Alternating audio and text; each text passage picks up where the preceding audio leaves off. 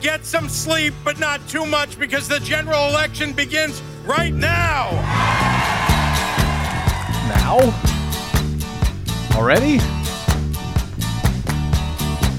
Well, I don't know why I came here tonight. I haven't had any sleep in 2 years. I got the feeling that something ain't right. No, it ain't. I'm so scared in case I fall off my chair. And I'm wondering how I'll get down the stairs. Clowns to the left of me, jokers to the right. Here I am, stuck in the middle with you. Yep. Yes, I'm stuck in the middle. From Pacifica Radio in Los Angeles, this is the BradCast, as heard on KPFK 90.7 FM in LA, in Oregon on KYAQ on the Central Coast and Queso in Cottage Grove, in Lancaster, Pennsylvania on WLRI, in Maui, Hawaii on KAKU, in Columbus, Ohio on WGRN, in Palinville, New York on WLPP, Grand Rapids, Michigan's WPRR, New Orleans, WHIV, Gallup, New Mexico's KNIZ, Concord, New Hampshire's WNHN, Fayetteville, Arkansas's KPSQ, Seattle, Washington's KODX, Red Bluff and Redding, California's KFOI, Round Mountain, California's KKRN, and Minneapolis, St. Paul's AM 950. We also stream coast to coast and around the globe every day on the internets on the Progressive Voices channel, Netroots Radio, Indie Media Weekly, FYI Nation, NicoleSandler.com, Radio Free Brooklyn, GDPR, Revolution 99, Workforce Rising, and Detour Talk. Blanketing planet Earth 5 days a week, whether you've got sleep or not. This is the BradCast, and I'm Brad Friedman, your friendly investigative blogger, journalist, troublemaker, muckraker, and all-around swell fellow, says me from bradblog.com. Well, Republican candidate Arthur Jones, a Holocaust denier, will be the GOP's nominee in a suburban Chicago U.S. House congressional district after he ran in Tuesday's primary in Illinois unopposed. Jones's campaign website contains a section called The Holocaust Racket, in which he argues there is, quote, no proof such a so-called Holocaust ever took place anywhere in Europe against the Jews, and the Jews are, quote, directly responsible for the murder of at least 300 million people. Jones in February told the Chicago Sun-Times that he is a former leader of the American Nazi Party. That's right. An actual Nazi has won the Republican nomination for U.S. House in Illinois on Tuesday. The state Republican Party has disavowed his candidacy yet because the GOP decided against running any candidate in the heavily Democratic district where Jones ran, and Jones successfully met the criteria to make the ballot. He will, in fact, be the Republican Party's nominee this November. That creepy news may be among the best of the news for progressive Democrats after Tuesday's midterm primary elections in the great state of Illinois. Maybe I'm overstating it a bit, but a number of the candidates that progressives were pulling for in primaries against more establishment Democrats, and in at least one case against a hard right-wing Democrat who's damn near a Republican that progressives had hoped to remove from Congress altogether, most of the progressives got shut out on Tuesday by some of them by very thin margins, according to the reported results. But once again, as usual, we have questions about those reported results in at least one county, DuPage, a very Republican suburban district. They were unable to count ballots pretty much at all last night, thanks to the failure that seems to have affected all of its paper ballot optical scan computers at the precinct on Tuesday. We'll be joined momentarily to discuss what the hell happened there with one of the candidates who was on the ballot in DuPage on Tuesday, who was on the ballot, and who also happens to be a longtime election integrity advocate.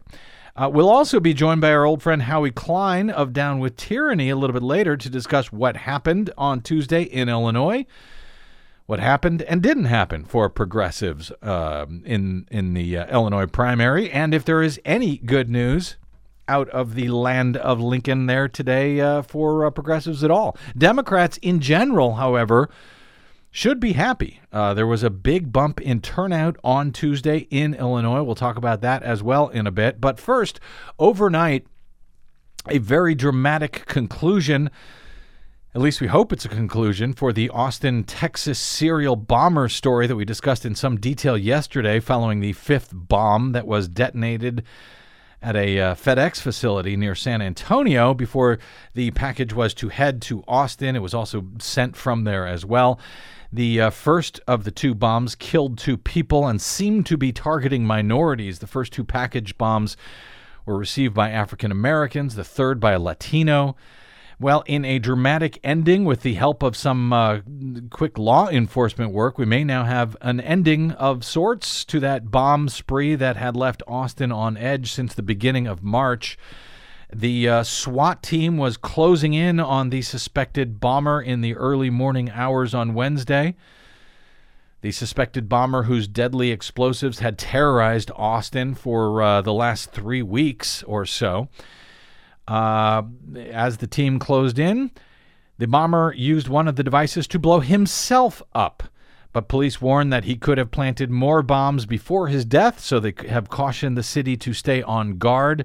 Mark Anthony Condit, an unemployed 23-year-old college dropout, had been tracked down using store surveillance video, cell phone signals, and witness accounts of a strange-looking customer making purchases while wearing a disguise that included a blonde wig and gloves.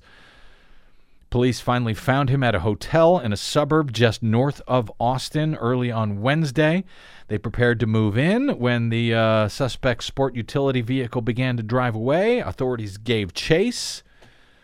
Condit ran into a ditch on the side of the road, and when SWAT officers approached, that's when he detonated a bomb inside the vehicle, which killed him. His motive for the bombing remains a mystery still at this hour. Authorities did not immediately say whether he acted alone in the 5 bombings in the Texas capital.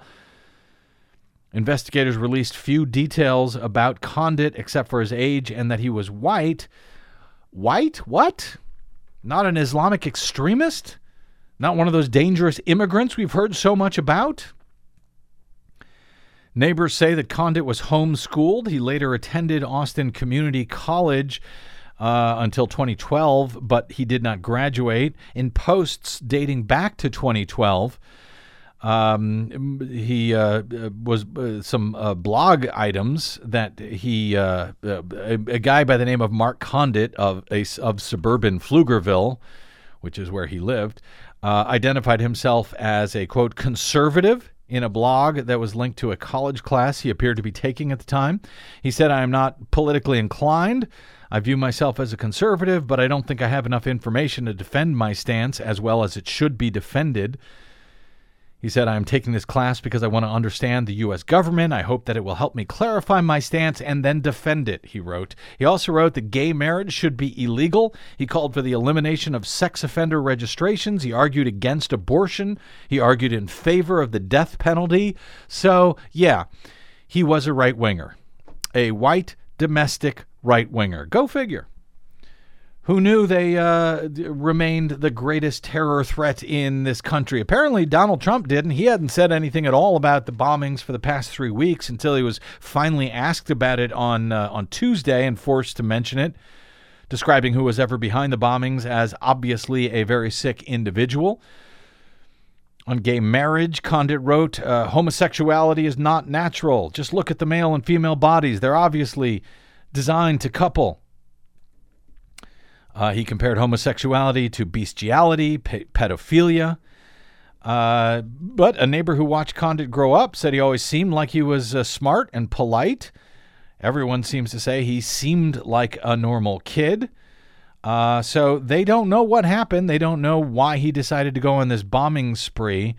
But he did, and now he has been both caught and apparently killed by one of his own devices. Oddly enough, Donald Trump has yet to call for further restricting our immigration laws or building a wall on the border or attacking any foreign countries, as he tends to do when similar events are carried out by anybody who even remotely appears to be Muslim or pledges allegiance to ISIS or might be an immigrant to our country. But The people in Austin can hopefully soon rest much easier. All right, and with that, let's head back up to Illinois, where voters went to the polls for the primaries on Tuesday. Howie Klein will be here to discuss those results with us in a bit. But first, what happened in DuPage County, Illinois on Tuesday night, where the computerized paper ballot OpScan systems appear to have failed at some 265 precincts? Gene Kaczmarek, longtime election integrity champion and a candidate on the ballot in DuPage on Tuesday. She joins us next on the BradCast. I'm Brad Friedman. Don't touch that dial.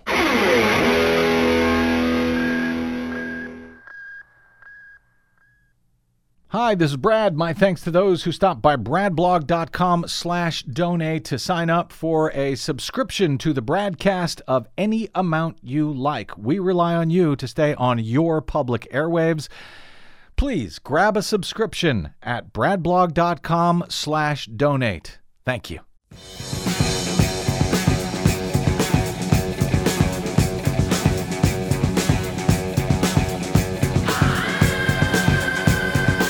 All right, welcome back to the BradCast. Brad Friedman from bradblog.com.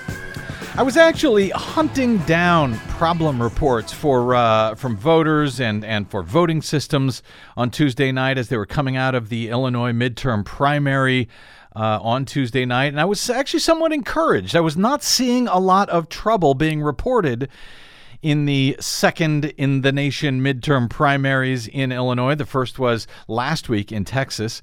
Of course, problems, as I always say on the show, with voting systems and election results, a lot of times I have to caution that those problems don't necessarily begin to come to light until some days or sometimes weeks or even months after the election. But in general, things were looking pretty good on election night in Illinois until, well, as the Daily Herald reported late last night, a technical problem with closing hundreds of electronic voting machines. Actually, they were computer tabulators, paper ballot optical scanners, not voting machines per se. A technical problem with closing hundreds of electronic voting machines hampered the DuPage County, Illinois Election Commission's ability to count ballots on Tuesday night.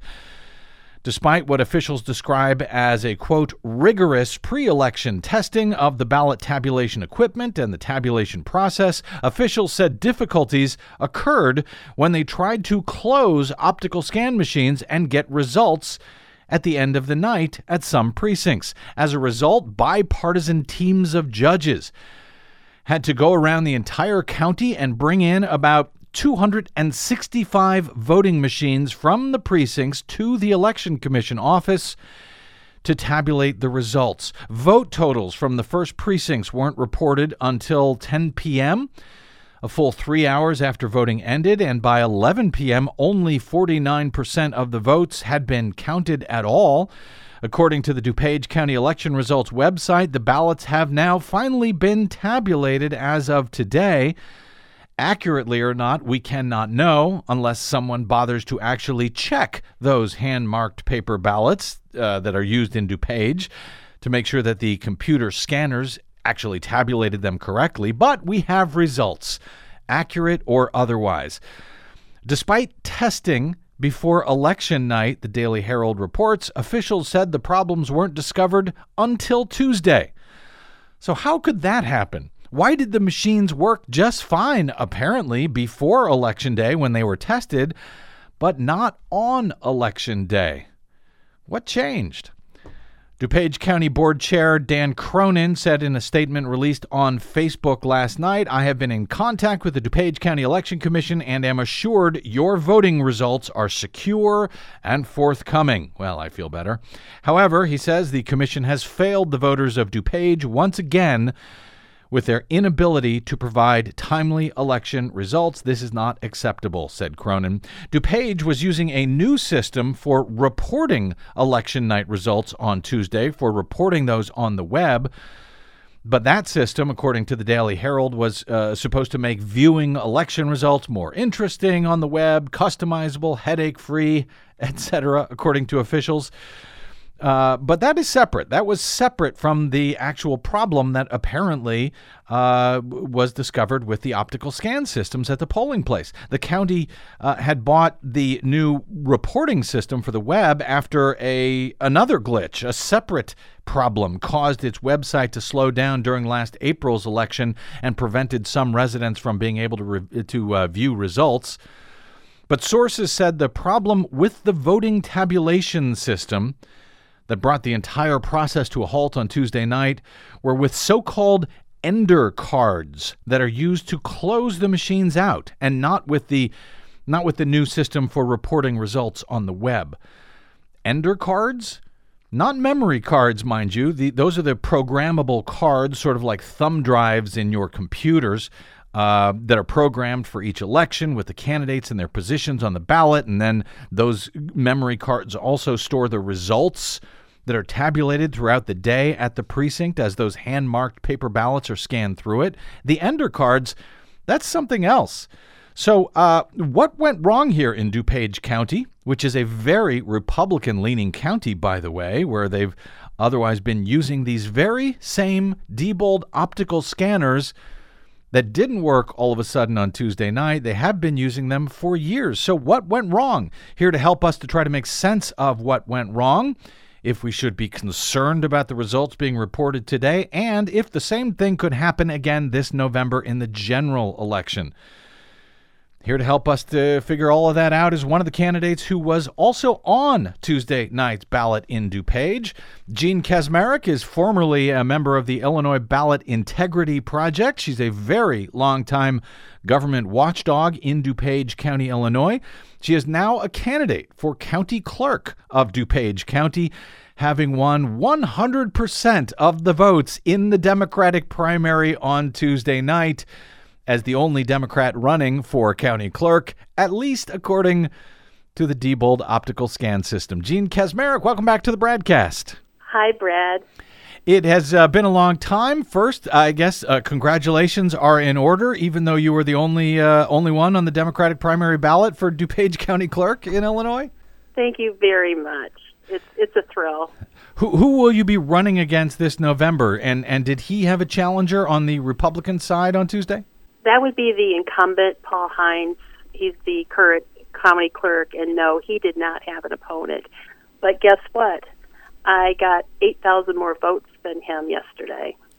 Yes, I noticed that. And, of course, that's according to these machines, which who knows if they're accurate or not. But can we read anything into the fact that you got more than that you got 8,000 more votes than he did? Am I right in describing DuPage as a very Republican area in Illinois? I'm sure that this has taken the Republican Party here by surprise. All the Democrats did very well yesterday. People were pulling more Democratic ballots than Republican ballots. In Illinois, you have to choose during the primary whether or not you want a Republican or Democratic ballot. Mm-hmm. And so we saw a lot more people choosing Democrat than would normally in DuPage. All right. Well, good luck on that race, and I'll give information on how people can contact you, support you, etc. in a moment here. But you have been watchdogging and hounding, frankly, the DuPage County Board and the DuPage County Election Commission out there for years as an election integrity advocate. With the Illinois Ballot Integrity Project, and just as a citizen in general. So what do we know about what happened on Tuesday that brought all of the counting in DuPage to a halt and resulted in all 265 Diebold paper ballot computer scanners having to be rounded up from the precincts and brought back to county headquarters in the middle of the night to count results? Well, I was at home. I was about ready to go out to an event, celebrate, and I thought, well, I'm just going to wait until the results come in, and I'll have something to celebrate about. And so I was like a lot of people sitting in front of the screen, waiting, and then I started to get some texts from people that I know that were poll watchers at the closings around DuPage County. And all the texts were saying the same message, that the Ender cards, which an ender card is like a paper ballot that's blank, Mm-hmm. and it says ender card in big bold letters on it, and it's got some barcoding on it. Mm-hmm. And at the end of election night, when you're ready to close out, you feed that into the machine after everyone has voted and the poll is closed. You feed that into the machine, and then that tells the machine, okay, we're done, and we're ready to publish the results on the tape. And you broke up you broke up just a little bit there, Gene. So let me repeat that. You take these ender cards, you run them through the op scan, and that basically tells the computer no more ballots are coming. You can now close out the election and print out the results. It's actually a very simple procedure, and you don't really think too much about it. You put it in. Well, they weren't going in. There was a new ender card printed for this year, for this election, and it was on thick paper stock that would not work and could not be accepted by the machine. And this happened at precincts all over DuPage County. They could not close out the op scan system at the end of the night because the ender card would not go through, was being rejected? Right, that's my understanding. And most people do vote on paper on election day in DuPage County. So that means that the systems couldn't be shut down. They had to go, they couldn't print out poll tapes, which they do at the from these computers at the precinct. So we sort of get a precinct count before then, I guess those memory cards that are in each machine are then brought into the central headquarters to be put into yet another computer and totaled up that way. But they couldn't even get that far because they couldn't shut down the results. So that means, well, first, how could this happen? We spoke a little bit earlier. You told me that the same printing company that had been used for years in DuPage was responsible for printing those ender cards. So how did they suddenly get it wrong after... I mean, these are the same machines that have been used for, 10 or 15 years out in DuPage, these Diebold op scanners. Right, since 2002. That's a really good question, and we haven't gotten to the bottom of why it was not done correctly. All that we know is that they were just too thick this time. They were new, and they just weren't working. And I don't know why the new ender cards were not tested. Maybe when they were testing the machines, they were using older ender cards and didn't think to consider that the new ender cards should be tried as well. Well, what does that mean as far as the machines themselves could not be closed out? What does that open this up to foul play? The fact that these machines are then, I guess, brought in manually to the central headquarters on Tuesday night? I'm not willing to go that far, certainly not yet. I think that this probably just was a simple mistake. It's a concern for several reasons. When you cannot print out the poll tape, then the election judges at the polling place cannot sign off on the results. Mm-hmm. And that's one of the steps that are taken in an election, that you know that a bipartisan team has actually looked over the tape, seen the results, and they're signing off on it. Mm-hmm. And that's an important part of the process and a part of the transparency. And then in Illinois, you also have to print off those tapes on election night, an extra set, and tape them in the doorway, in a window or a glass doorway, mm-hmm. of the polling place, so that anyone who wants to during the night or the next day can come by and look at those tapes in the window. That was not able to happen. And then... I would say you essentially would want to do that so that people could try to make sure that the numbers hadn't changed between how they were reported at the precinct and how they were reported at the county headquarters ultimately at the end of the night. And by the way, I wasn't saying that something did happen. I'm trying to say that opens up this vulnerability to something that could happen because they can't shut down the optical scanners before they put them in cars and start moving them to the to HQ. I mean, if they wanted, I guess they could. A bad guy could scan additional ballots in the car on the way over because they weren't able to tell the optical scanners, hey, end of election, you should accept no more ballots. Right, and these machines are equipped with batteries, and so they really never turn off until you actually turn off the battery. Just because you unplug them doesn't mean that they're not live. And so, Gene Kaczmarek, do you have any confidence in the results that are now being reported by DuPage? I know you won 100%, I guess, of the, maybe there was write-ins in your race, I don't know, but otherwise I think you won 100% as the only one on the ballot for the Democratic county clerk there in DuPage. But should voters have confidence that what is now being reported in the other races are accurate? I like to think that the results are correct, and I hope that they are. I do have questions. Are any of the hand-marked paper ballots that are used in DuPage, are they actually counted, are any of them actually counted by hand to assure that the computer tabulators counted any of them correctly on Election Day?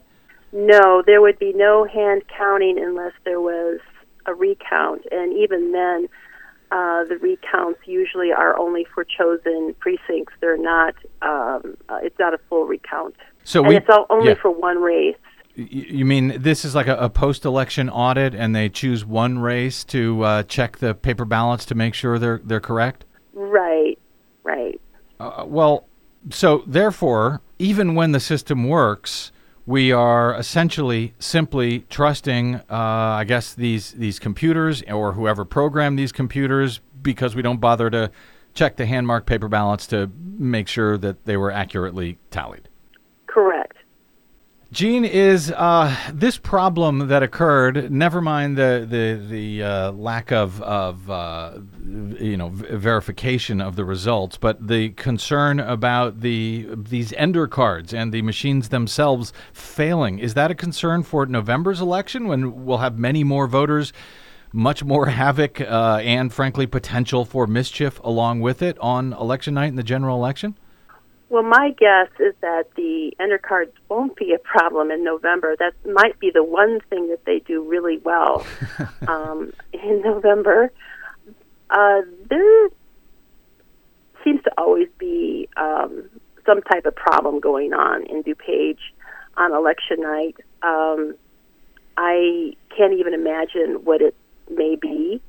Sometimes the problems are not big, and then other times, like yesterday and last night, they were very noticeable. Yeah. I've just got a minute or two here, Gene. So quickly, coincidentally, as it were, on the ballot on Tuesday in DuPage, there was a referendum asking voters if the DuPage County Election Commission, which you have been holding their feet to the fire for years, if the DuPage County Election Commission and the county clerk's office should be combined. First, was that measure passed? Was that adopted? And if so, what does that actually mean? If DuPage County Clerk doesn't handle elections now, if that's left to the Election Commission, what does he or she actually do?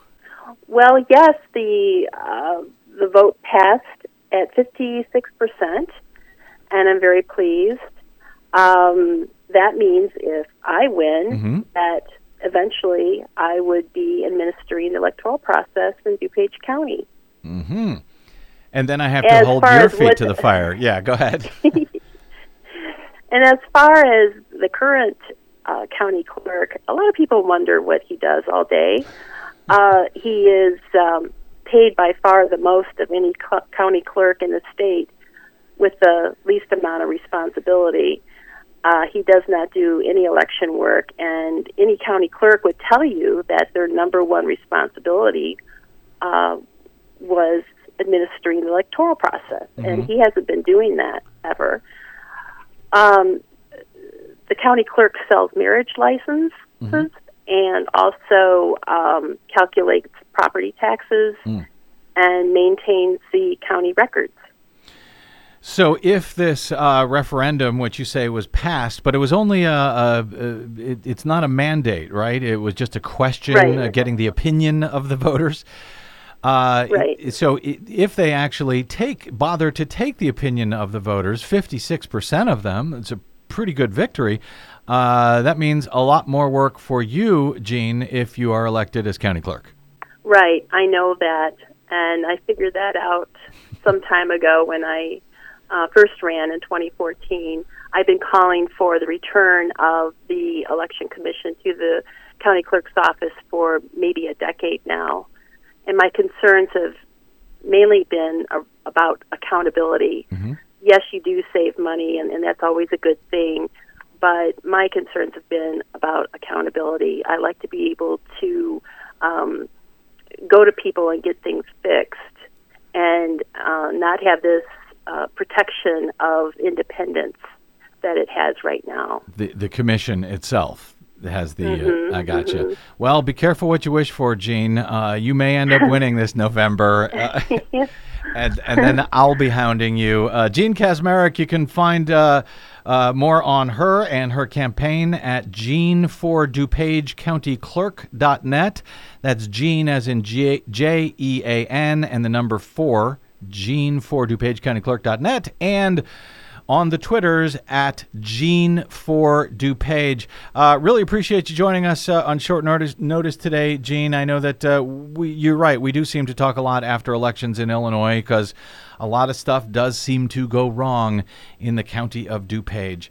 Yes. Appreciate that. Good luck this November, and please stay in touch. Thank you so much, Brad. You bet. Okay, well, presuming the results being reported as of now are accurate, whether that's a safe presumption or not, I will leave to you. The results weren't so great in a number of key races that progressives had been pinning their hopes on. We'll talk about the results and see if there is at least some good news for progressives coming out of Tuesday's Illinois primary with the great Howie Klein of Down with Tyranny next on the BradCast. I'm Brad Friedman.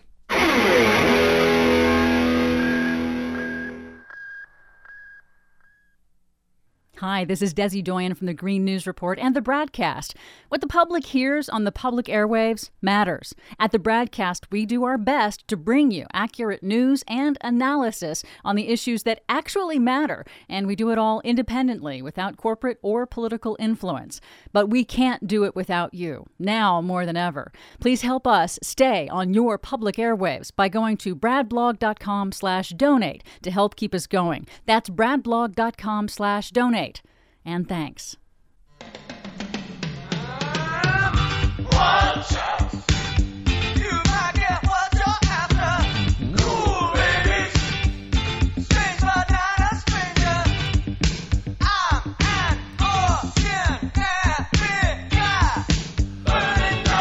Yes, burning down the house. At least that's what a lot of Democrats and progressives may be hoping for this November. Welcome back to the BradCast. Brad Friedman from BradBlog.com. I think Howie Klein used to represent David Byrne, if I recall correctly. We will ask him momentarily.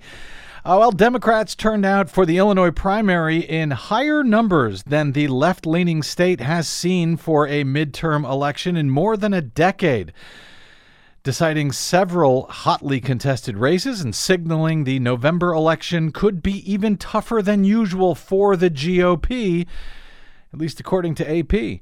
More than 1.2 million people voted in Tuesday's Democratic primary. That was nearly double the number who cast Republican primary ballots, and a roughly 25% increase over 2010, which was the last time the Democrats had a competitive gubernatorial primary. 25% increase. That's a big increase in turnout. So, well, there's that.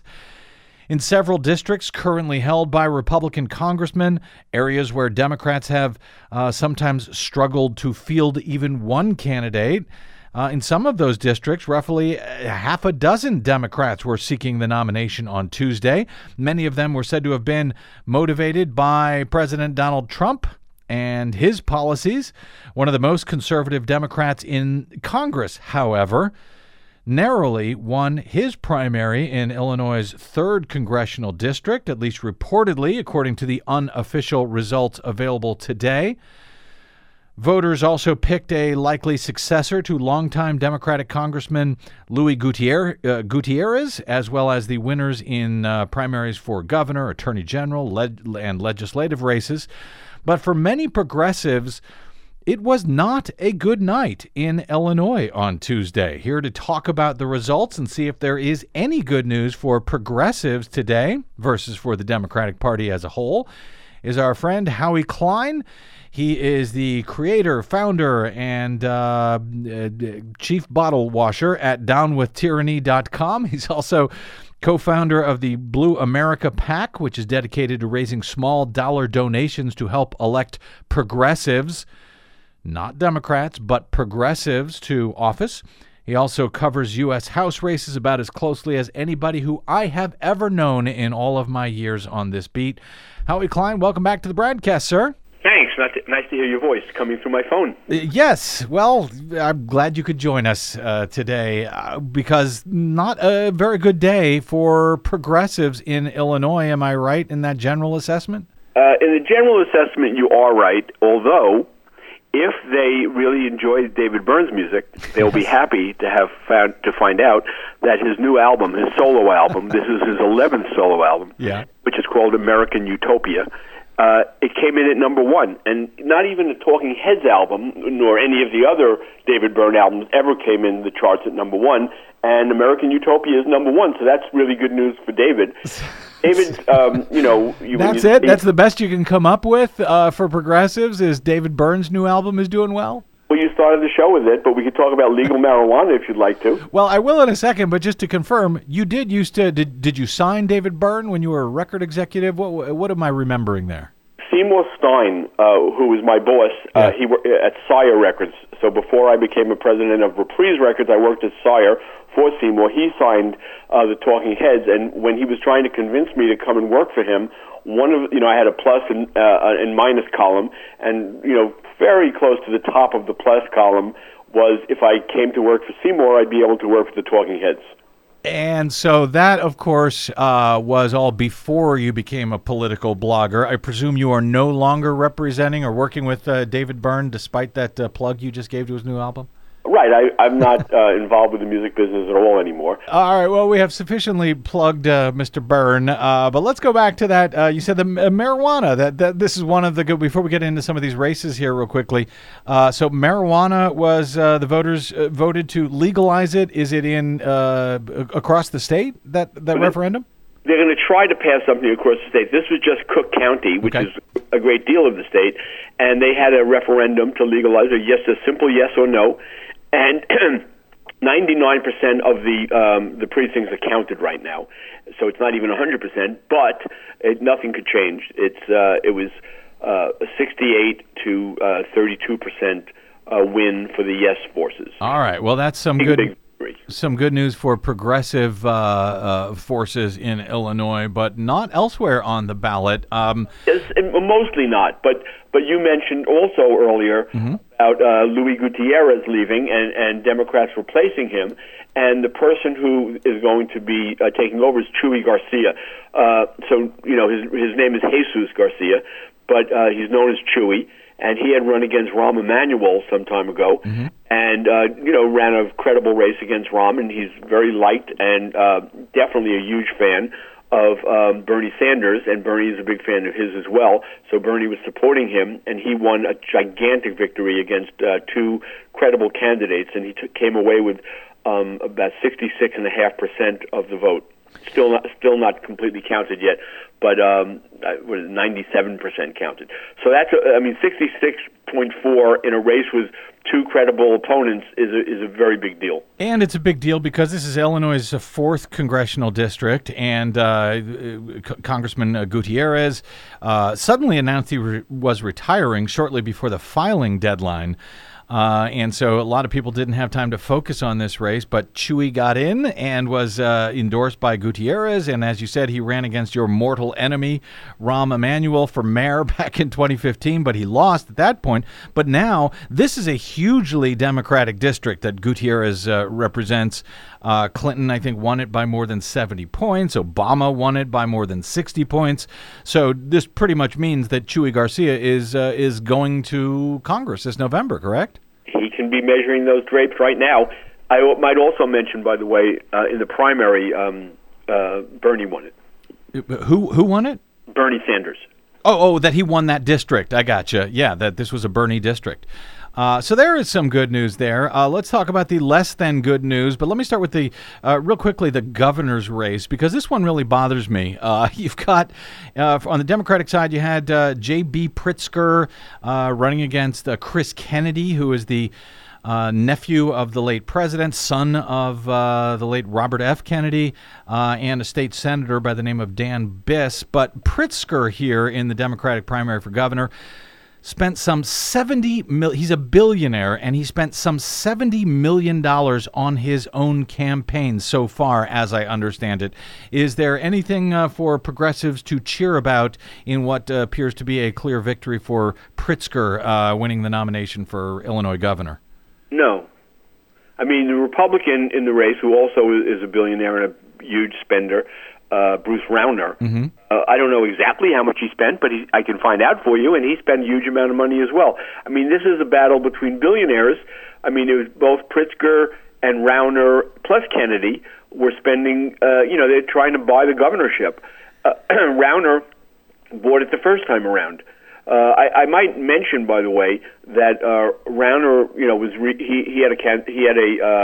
had a close race. I mean, a lot closer than anyone would have imagined. He only won by a few points. This is the primary on the Republican side against Jean Ives, this very, very right-wing. She ran ads that were racist and sexist and homophobic, and she almost defeated the sitting governor for the nomination on Tuesday, it looks like.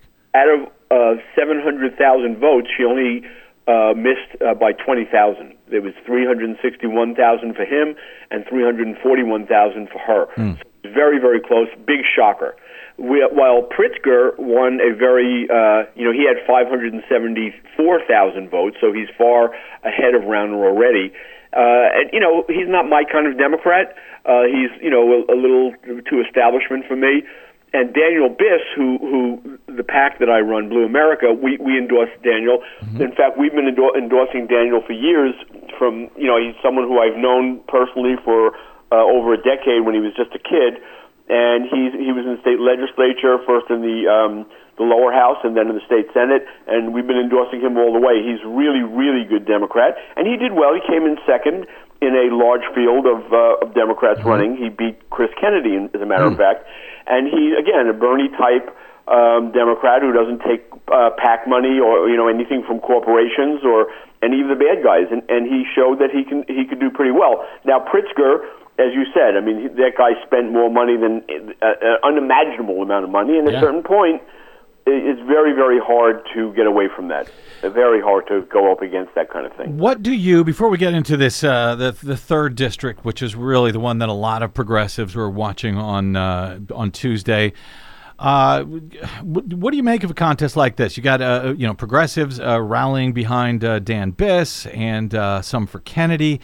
Then this billionaire Democrat comes along, buys the race, running against another billionaire Republican. Unclear to me how that billionaire Republican was able to win in very democratic Illinois in the first place 4 years ago. But now you have a less than ideal, less than progressive candidate in a guy like Pritzker for the Democrats. Should Democrats rally behind progressives rally behind that candidate, even though he's not necessarily particularly progressive? They will. Ultra, the 1% of the people who are really, really, engaged, literally 1% max will not vote for him. But just regular, normal Democrats who vote, they'll all go for him. I mean, he's gonna win this thing in a big way. And I don't think, he doesn't have like some kind of a terrible record that people could point to. Like someone like, for example, Lipinski in the 3rd Congressional District, where people will say, well, he voted anti-choice, and he's anti-gay, and he's anti-immigrant. And, they have a whole list of things that he has a voting record on, and there may be people who won't vote for him for that reason. But Pritzker is a different kind of thing. He's not people, there were about 650,000 people where he's not their first choice, but I would bet that 640,000 of them will be voting for him on Election Day in November. Well, but you say that Democrats will come around and support Pritzker, but Rauner, the Republican, won 4 years ago. So, I mean, what makes you so confident that Dems will rally behind Pritzker? Well, Rauner was in a different kind of race then. And with a different candidate as well. A weak candidate who had, been attacked for 4 years and driven into the ground, and there was some corruption. He wasn't corrupt, but there was some corruption issues in his campaign, and Rauner had enough money to be able to go after him on that effectively. But this is going to be a very, very different situation. Pritzker is going to put Rauner on the defensive, and Rauner won't be able to get his footing back and attack. And now you've got half the Republican Party who hates Rauner. I mean, Rauner will have a harder time getting the Republicans to rally around him than Pritzker will have getting progressives to rally around him. So, I think, like I said, I think that most of the Daniel Biss fans and virtually all of the Chris Kennedy fans are going to be out there for Pritzker on Election Day. Is it good news or bad news that Rauner narrowly defeated that far right-wing Ives? Is that good or bad news for Democrats and for progressives? Would Democrats have rather run against Ives this fall? Yes, of course. Okay. Democrats would have rather run against Ives because she's insane, and there are a lot of Republicans who would not vote for her. I mean, I just said that Rauner is going to have trouble, but she would have much more trouble getting just sort of mainstream Republicans. Now, I know you want to talk about the 3rd District, but we're going to talk about the Democratic side. But on the Republican side, the Republican Party was mortified because there was only one person running. Normally in a district like that, which is so overwhelmingly Democratic, a Republican might not even run. But this time, a crazy vanity candidate ran named Arthur Jones. Yeah. And the only thing that people know about Arthur Jones, which is the only thing you need to know, is that he was one of the leaders of the Illinois Nazi Party. Right. Now we have not someone who's kind of Nazi-ish. We have an actual Nazi. Yes. And the Republican Party disowned him. They literally told voters, Republican voters, do not vote for this guy. I mean, the big joke yesterday about how Trump's national security team was warning him, do not congratulate Putin. Yes. And they gave him a card, and all the card said was, do not congratulate Putin, and Trump got on the phone with Putin and immediately congratulated him. A friend of mine who's in Congress now was at one point an attorney, and he had, as his partner had been years before a Trump attorney. And so he told me this story, which was hilarious at the time, before Trump was president. That partner of his, an attorney, said to him that as an attorney for Trump, they would be in the car driving to the courthouse, and the attorney would say to Trump, whatever happens, do not say XYZ. Do not say to the judge XYZ. Right. And then they get to court, and the judge would say, can you please state your name? And Trump would say, let's cut the crap and get right to the main point, XYZ. And when I was laughing so much when Trump congratulated Putin, and I was thinking, are they going to send him a note saying, do not call Arthur Jones and congratulate him? Yes, do not congratulate the Nazi. We'll see if he does. Yeah, you're right. This is an actual Nazi. And while the Republican Party has sort of disowned him, they also did not come up with anyone of their own. They did not come up with their own candidate to run in the 3rd District. So let's talk about who Arthur Jones, the Nazi, is actually going to be running against. This is that anti-gay, anti-immigrant, anti-healthcare congressman you referred to, Dan Lipinski. He's been serving in Congress since, I think, 2002 or something like that. Long time, sort of inherited the seat from his father, if I recall.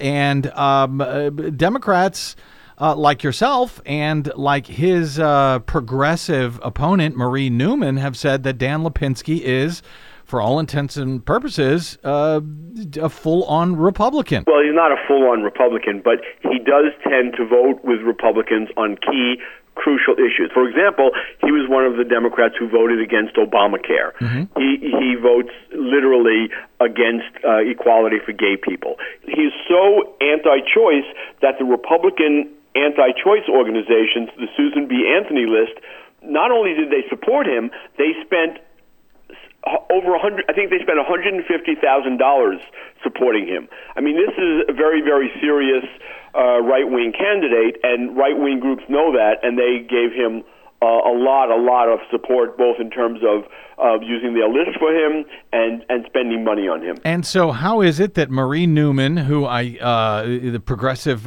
challenger to Lipinski, who I think did Blue America PAC endorse Marie Newman in that race? We have endorsed her in a very, very big way, but I will also say that we have been supporting candidates against Lipinski for over a decade. I mean, and finally to see someone almost pull it off. She was very, very close. She ran a great campaign, but towards the end of the campaign, when it looked like Lipinski was going to sink, Nancy Pelosi and the DCCC came in on his side, which confused a lot of Democrats who were thinking, well, if Nancy Pelosi is for him, he must not be as bad as everyone's saying he is.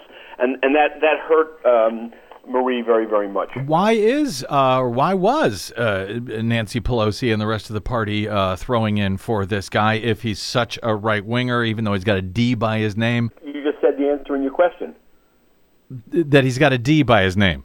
That's it, and that's all it is. Yeah, well, Marie Newman has a D by her name, and we knew several weeks out that whoever won this seat was going to be running against an actual Nazi in a district that was won by Hillary Clinton in 2016 by something like 15 points. So I don't understand why they would choose that right-wing D over the much more progressive D in Marie Newman.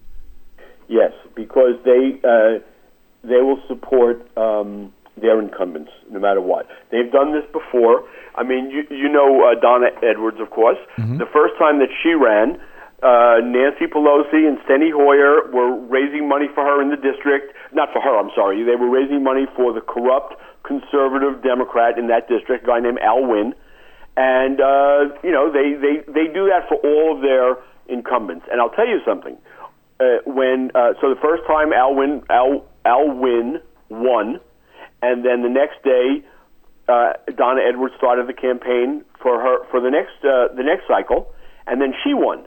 And once she won, Nancy Pelosi tried to make it up to her by giving her some very, very plum positions and letting her pick her own committee. And Nancy became extremely solicitous of Donna Edwards. I mean, that's just the way it works in Congress. I mean, the leaders will never take a stand against even the worst of the worst Democrats. They feel it's their duty to stand by their caucus, and I felt a little bad for Nancy because in terms of policy, she's very much where Marie Newman was, but she's the leader of the party, and she felt she had to, and that she had no choice but to support Lipinski, even though she and Lipinski vote differently on almost everything. I've got just a minute or so here, and I know we talk about this every time you and I chat, and we probably will continue to do so all the way through November as we continue to chat. But I'm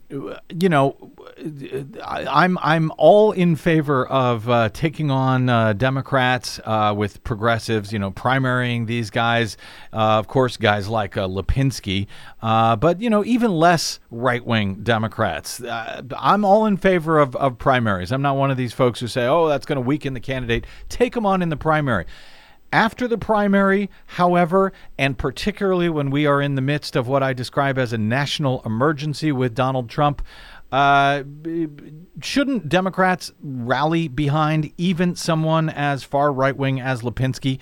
Simply because he does have a D by his name. He may not vote with the Democrats all the time, but if he wins, it's going to help the Democrats get back a majority, and that will, in turn, in theory, help us finally deal with this Donald Trump national emergency that we're all facing. There's more than one way to look at that, and everyone has to make up their own mind. Brad, when you're as old as I am, you'll probably never want to, choose between the lesser of two evils again. And for me, I gave up. I spent my life choosing between the lesser of two evils, and then at a certain point, I was old enough to start getting Social Security and Medicare. Mm-hmm. I thought, okay, I'm going to stop voting for the lesser of two evils. I'm going to either vote for someone who I think is great and I want to support, or I'm going to not vote. Well, I understand your position. I understand why you and most Democrats feel that they have to do it, especially at this very dangerous time where we have to combat Trump. But I don't feel that there's any chance in the world that this Nazi is going to win. I mean, there were Republicans who didn't vote for Rauner because you have to get a ballot.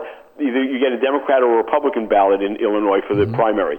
And there were Republicans who were pulling Democratic in that district, who were pulling Democratic ballots so that they could vote for Lipinski. Mm-hmm. That's what happened. There's not a chance in the world that Arthur Jones is going to be in Congress. None. And I feel very, very certain that Lipinski is going to win by a landslide. It could be Lipinski's biggest election in his whole career, because now he's going to have Republicans voting for him as well. Of course, I would like to think you're right as far as that the right. Take my word for it. Well, I took your word for it back when you said there was no way that Donald Trump was going to win over Hillary Clinton either. Well, you know better than most people about election cheating, and I wasn't taking that into account. What I was taking into account is how many more people Hillary was going to get to vote for her than Trump, and I was right by 3 million votes. And are you taking into account? I got to get out. But are you taking into account what you described as election cheating when you're so certain that the Nazi will not win? I think that the Russians have more in mind than getting the Nazi in office. You always toss in the Russians at the end of the show, and I don't have time to respond. But that's what our next thrilling episode will be like with Howie Klein, who I look forward to talking to with again in the future. Check out his work as ever at downwithtyranny.com. Follow all of the House races from a real progressive perspective. downwithtyranny.com, and on the Twitters at downwithtyranny. Howie, always great talking to you, my friend. Good to talk to you, too. Bye-bye, Brad. Bye-bye. Okay, we got to get out. We're running late, so my thanks to our producer, Desi Doyen. Thank you very much. You're welcome. And to my guest today, Gene Kaczmarek of DuPage County, Illinois, and, of course, Howie Klein of Down with Tyranny. If you missed any portion of today's show, download it anytime for free at bradblog.com. Drop me email if you like. I'm BradCast at bradblog.com, and on the Facebooks and the Twitters, I am simply the Brad Blog. Thanks to those of you who stopped by bradblog.com/donate to help us stay on your public airwaves. That's it. Until we meet again, I'm Brad Friedman. Good luck, world.